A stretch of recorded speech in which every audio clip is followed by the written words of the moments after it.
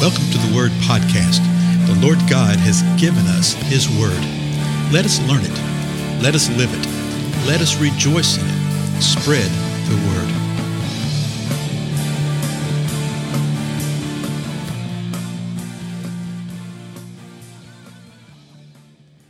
Blessings, everybody. This is Dale. Thank you so much for joining with me today on the Word Podcast. This is episode number 1,700. 1,700 times we have gathered together. And I hope you have. If you haven't, go back to the beginning, check some things out, It's amazing how God does some stuff like this, isn't it? Well, we're continuing through the Gospel of Matthew. We're in the 15th chapter, and we're going to pick it up at verse 21. It says this: Jesus went away from there. Well, where is there? Well, it's where he had been before, okay? So go check out the previous episodes, and you'll sort of see the flow of where he is and his movement back and forth from one side of the lake to the other side of the lake. So he goes away from there and withdrew into the district of Tyre and Sidon. Verse 2, and a Canaanite woman from that region came out and began to cry out, saying, have mercy on me, Lord, Son of David. My daughter is cruelly demon-possessed. So see what the scenario is. He goes off the area of Tyre and Sidon, and a Canaanite woman.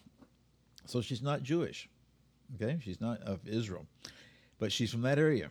And she comes, and she's crying out, and she's doing so loudly. Crying out.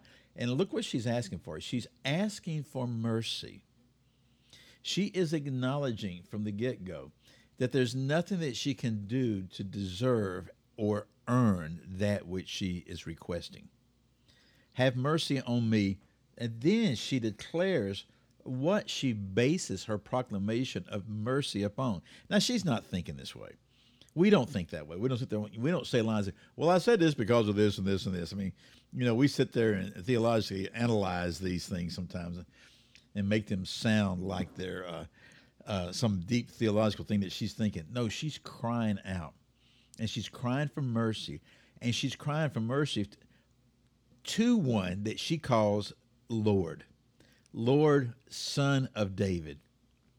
She is acknowledging what? She's acknowledging that Jesus is Lord. She is acknowledging that Jesus is the Son of David.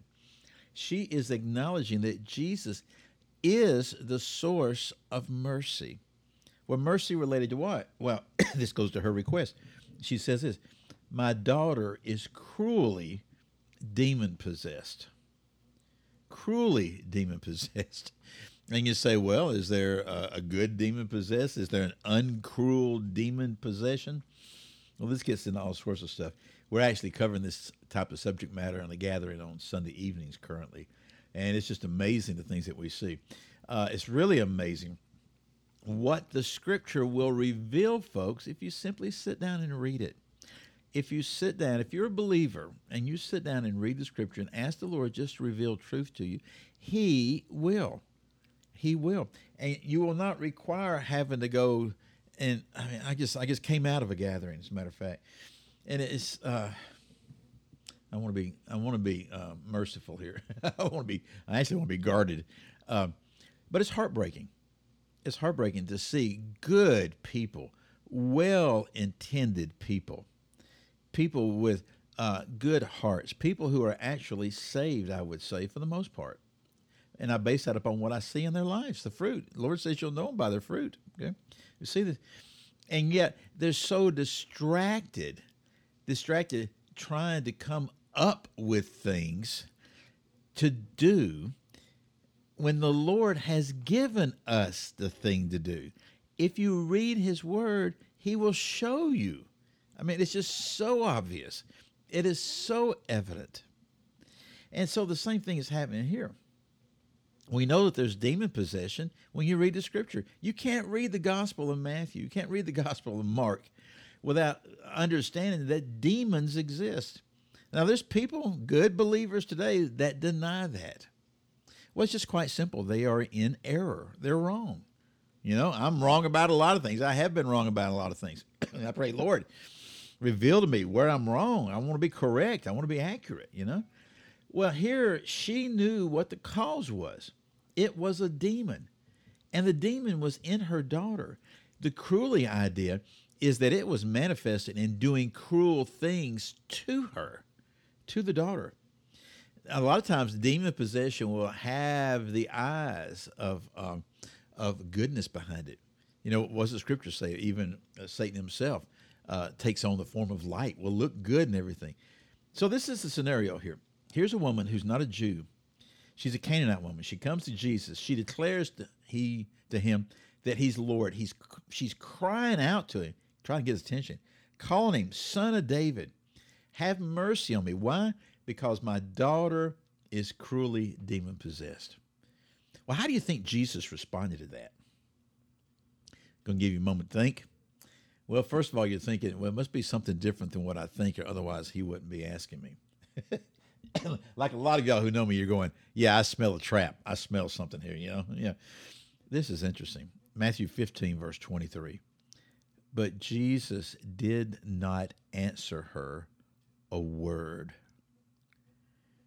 He didn't say a word to her. He didn't respond to her by a word.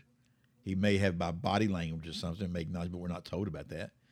He did not answer her a word, which causes one to wonder, well, why? What's going on? Well, we'll see here in just a moment. Jesus did not answer her a word. And his disciples came and implored Jesus. So now you got this woman imploring, Lord, have mercy. Lord, have mercy on me. Lord, Son of David, my daughter is demon-possessed. It's a cruel thing. The disciples come and they implore him now, saying, send her away because she keeps shouting at us. Oh, gosh. Oh, is that not the most convicting? And that at us is literally behind us. Send her away because she keeps shouting behind us. This woman was following them. She's shouting this out. Jesus is not answering. I don't want to say Jesus was ignoring her. I might have said that a while ago. I don't know. It's not so much that ignoring. He didn't answer. He's got another purpose. And this really gets to some things that Jesus reveals much later on when he says, I didn't say anything the Father didn't tell me to say, and I didn't do anything the Father didn't tell me to do. A lot of times we see Jesus literally sitting there waiting to see what to do. His disciples are put out by this, and now they're imploring him, saying, send her away because she keeps shouting behind us, or she keeps shouting at us. So here's this. Oh, what a vivid picture! What a picture of us today, gosh, as the professing church. Here's a woman crying out in desperation to the Lord, Son of David, help me, have mercy, have mercy. And those that are disciples of the Lord are saying, what?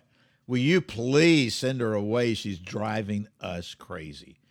She's not fitting in with us. She's not one of us. Will you just drive her away? Send her away.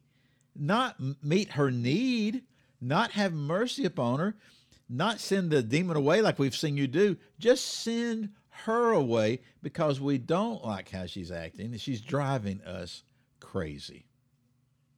Think about it, folks. This is how we act and react sometimes. One last verse for today, and we'll have to continue the story later. Verse 24. But Jesus answered and said, I was sent only to the lost sheep of the house of Israel. Remember when Jesus sent the disciples out initially? I think it's over Matthew 10, was it? That he sent them out and he said, only go to the lost house of Israel. Don't go to the Gentiles. Remember, this woman's Gentile. And Jesus says this, I was sent only to the lost sheep of the house of Israel. He's responding to her request. It's not the response she wanted. Well, what do you do then? We'll have to wait till the next episode to see, right? Anyway, again, I'm Dale. Thank you so much, and I will see you then.